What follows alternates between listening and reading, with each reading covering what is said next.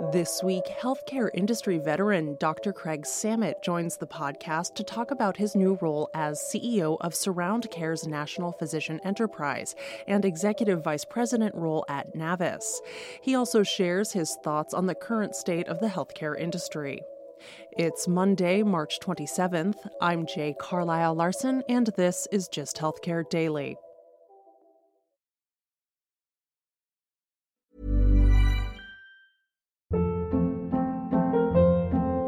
Hold up. What was that? Boring. No flavor. That was as bad as those leftovers you ate all week. Keke Palmer here, and it's time to say hello to something fresh and guilt-free. Hello Fresh. Jazz up dinner with pecan-crusted chicken or garlic butter shrimp scampi. Now that's music to my mouth. Hello Fresh. Let's get this dinner party started. Discover all the delicious possibilities at hellofresh.com.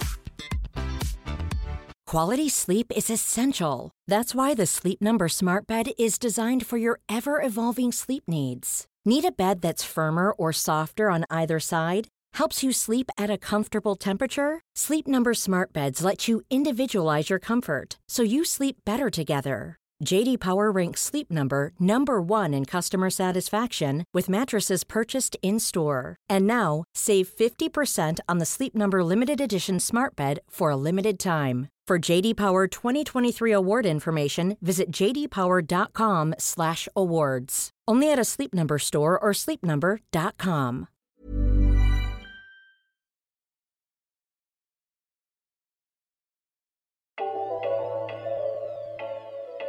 Dr. Craig Samitt has effectively seen it all in his 30 years in healthcare, from his experience on the payer side as the CEO of Blue Cross Blue Shield of Minnesota to the provider side leading Madison, Wisconsin-based Dean Health System, and more.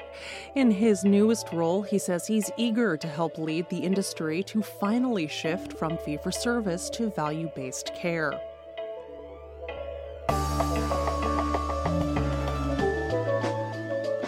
I'm Jay Carlisle Larson, and this is Just Healthcare Daily.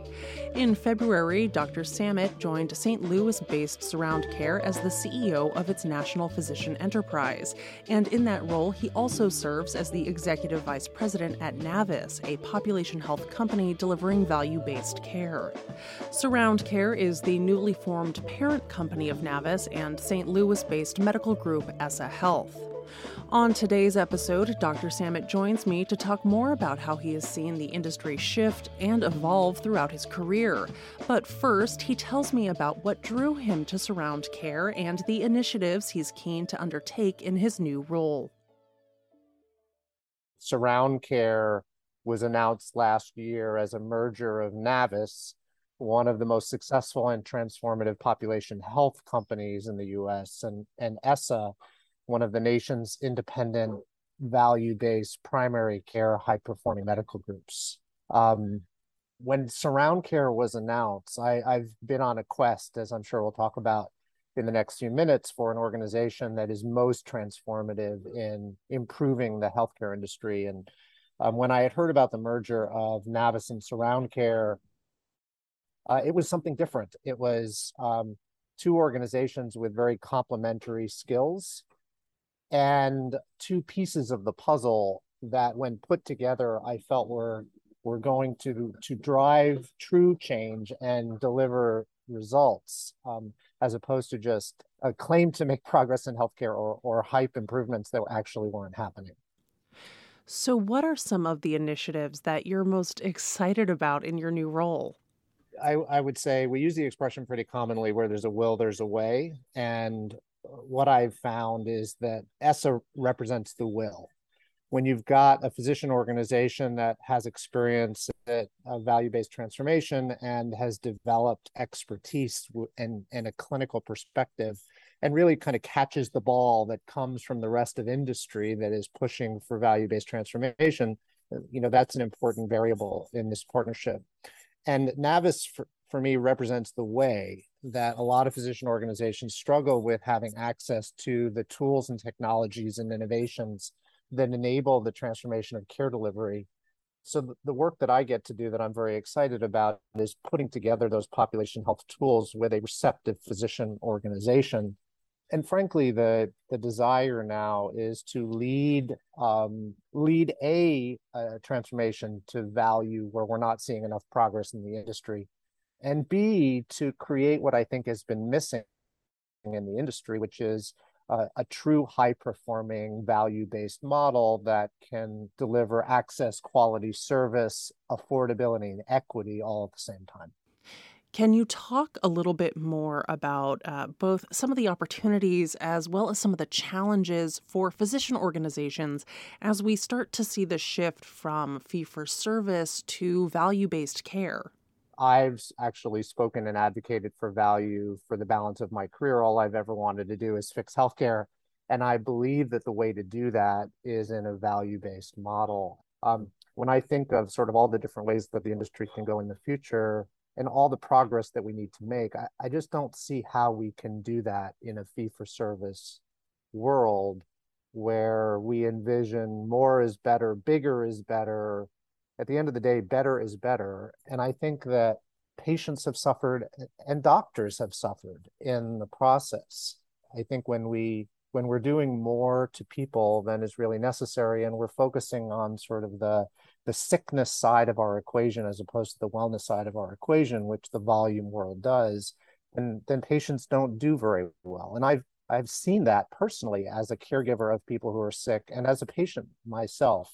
And on the doctor side, the reason why I'm leading Surround Care's national physician enterprise to pull together the nation's best high-performing physician network, as I think doctors have been marginalized, deprioritized, harvested, so to speak. I heard that word recently, which I thought really was applicable and really not put in the driver's seat in leading the transformation to value. They've kind of become the workforce or the new proletariat, not really, an inspired, purpose-built movement which physicians should lead. You've had just about every role a healthcare executive could have in the industry. You've worked on the provider side, the payer side. You've worked in independent physician organizations and in integrated delivery systems. Given your extensive background, what do you see as some of the biggest challenges preventing these groups from working together better? To start, I think we've got an incentive problem. Each organization, appropriately so, has been built to maximize the success of their own company. However, the lack of incentives, on the clinical side, this notion of more is better, on the health plan side, where the view is less is better, in the disruptor or venture-backed or PE-backed world, which very much focuses on sort of maximizing return. I think each organization is pulling the sector in a different direction, and I'm worried that we're seeing fragmentation, and a lot of it is due to an incentive problem. The second problem is I think we have just a lack of trust. I've long believed and have, staked my career in the incumbent space. I led Dean Health System, which was a virtually integrated delivery system that had all the parts of the model all working together, and we achieved tremendous transformative results. And so once you align incentives and you build trust between the various players in the sector, transformative things happen and you can create a paradigm shift.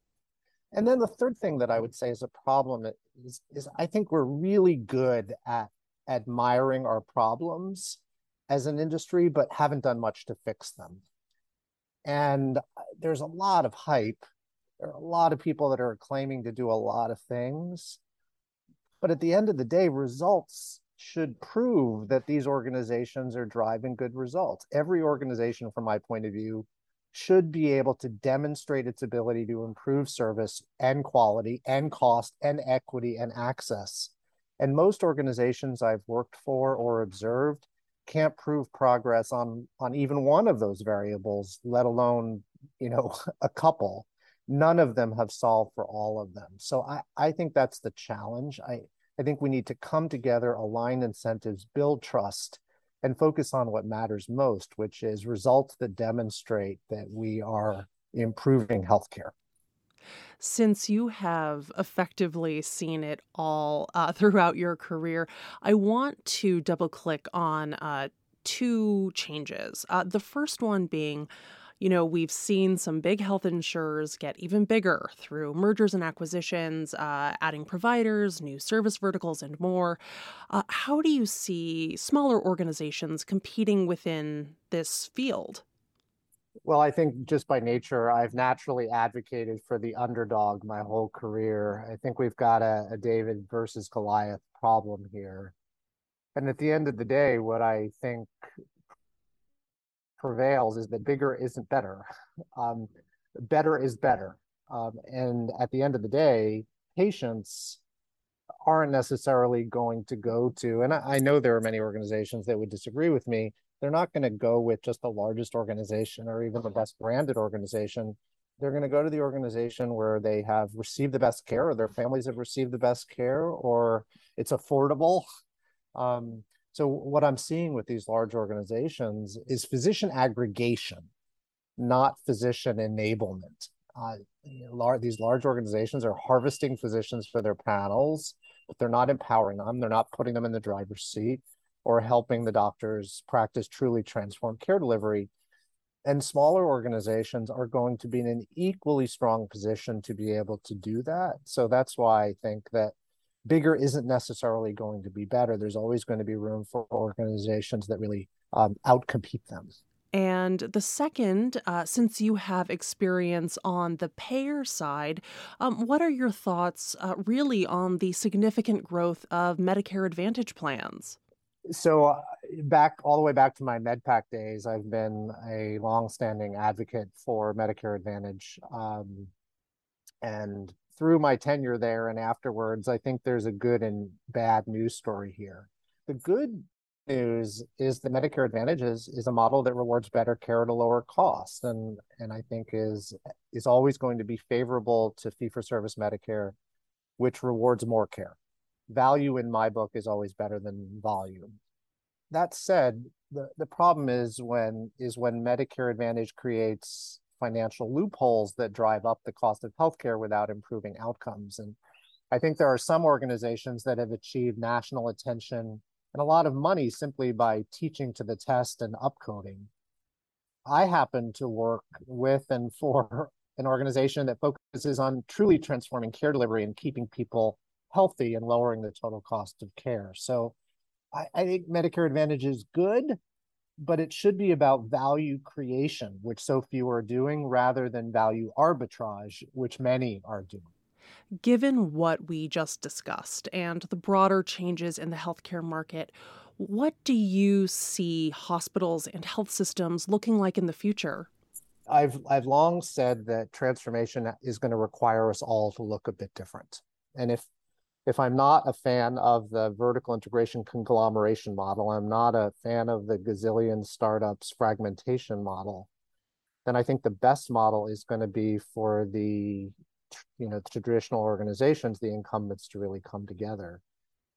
And I think it means that everyone needs to look a bit different than they did. One of the things that we're looking at, and I'm leading at Surround Care, is really the reevaluation of what care delivery, physician empowered care delivery looks like in the future, which means that the way that we practice healthcare at the doctor level likely needs to change. And we've long used the term top of license work, but I'm not sure we've really delivered the true sense of what that could and should be. That same top of license thinking then applies to hospitals, to answer your question about hospitals and health systems. If we think of top of license thinking from a facility perspective, not a people perspective, it means that we should be focusing our delivery systems on what they do best. And we should think about where care can be delivered, whether it's hospital or ASCs or urgent care or home or the cloud, that best meets the needs of the patients, which will put pressure on hospitals and may be a part of why several health systems and hospitals are struggling today. And then finally, health plans need to change as well. I think they've been highly bureaucratic. The rules and regulations are adding cost and waste, and they're not really improving care delivery.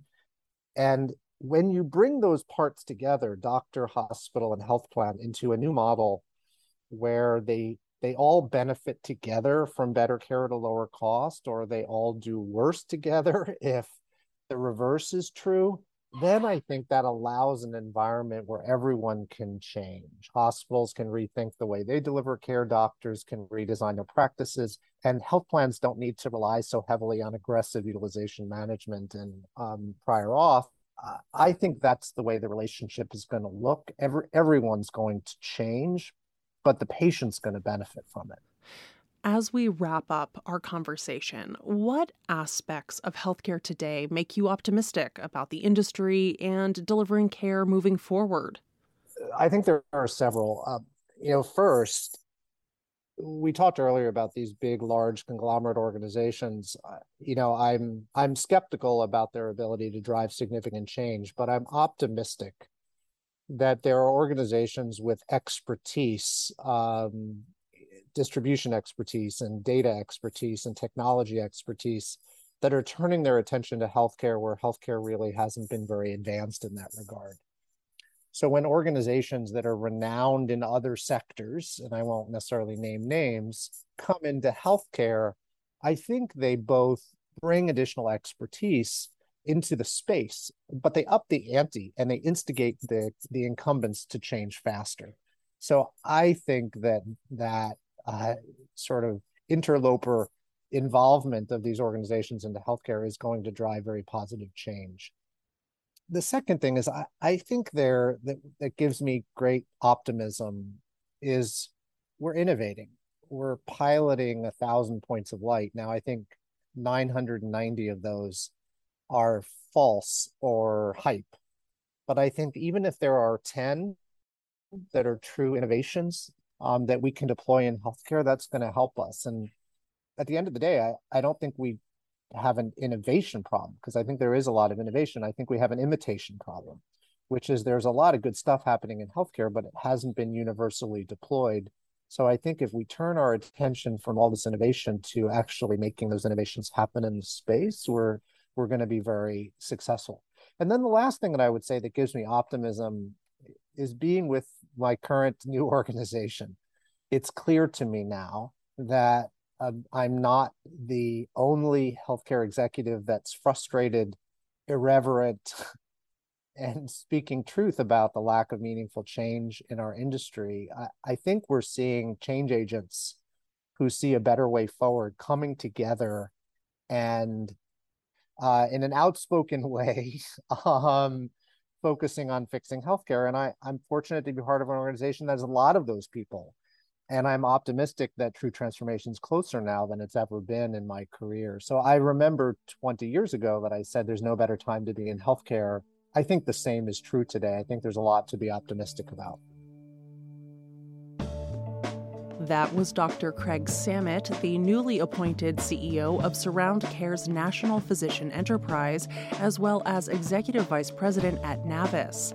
He joined the podcast today to talk more about his new role and share his thoughts on how the healthcare industry has evolved during his 30-year career. This is Just Healthcare Daily. I'm Jay Carlisle Larson. Thank you so much for listening. If you like the show, please leave us a rating or a review. It helps other listeners find the program.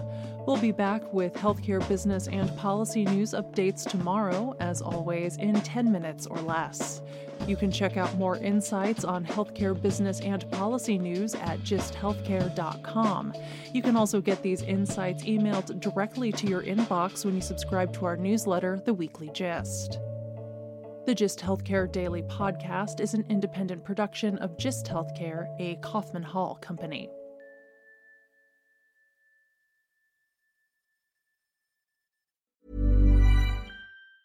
Planning for your next trip? Elevate your travel style with Quince. Quince has all the jet-setting essentials you'll want for your next getaway, like European linen, premium luggage options, buttery soft Italian leather bags, and so much more. And it's all priced at 50 to 80% less than similar brands. Plus, Quince only works with factories that use safe and ethical manufacturing practices. Pack your bags with high-quality essentials you'll be wearing for vacations to come with Quince. Go to quince.com/trip for free shipping and 365-day returns.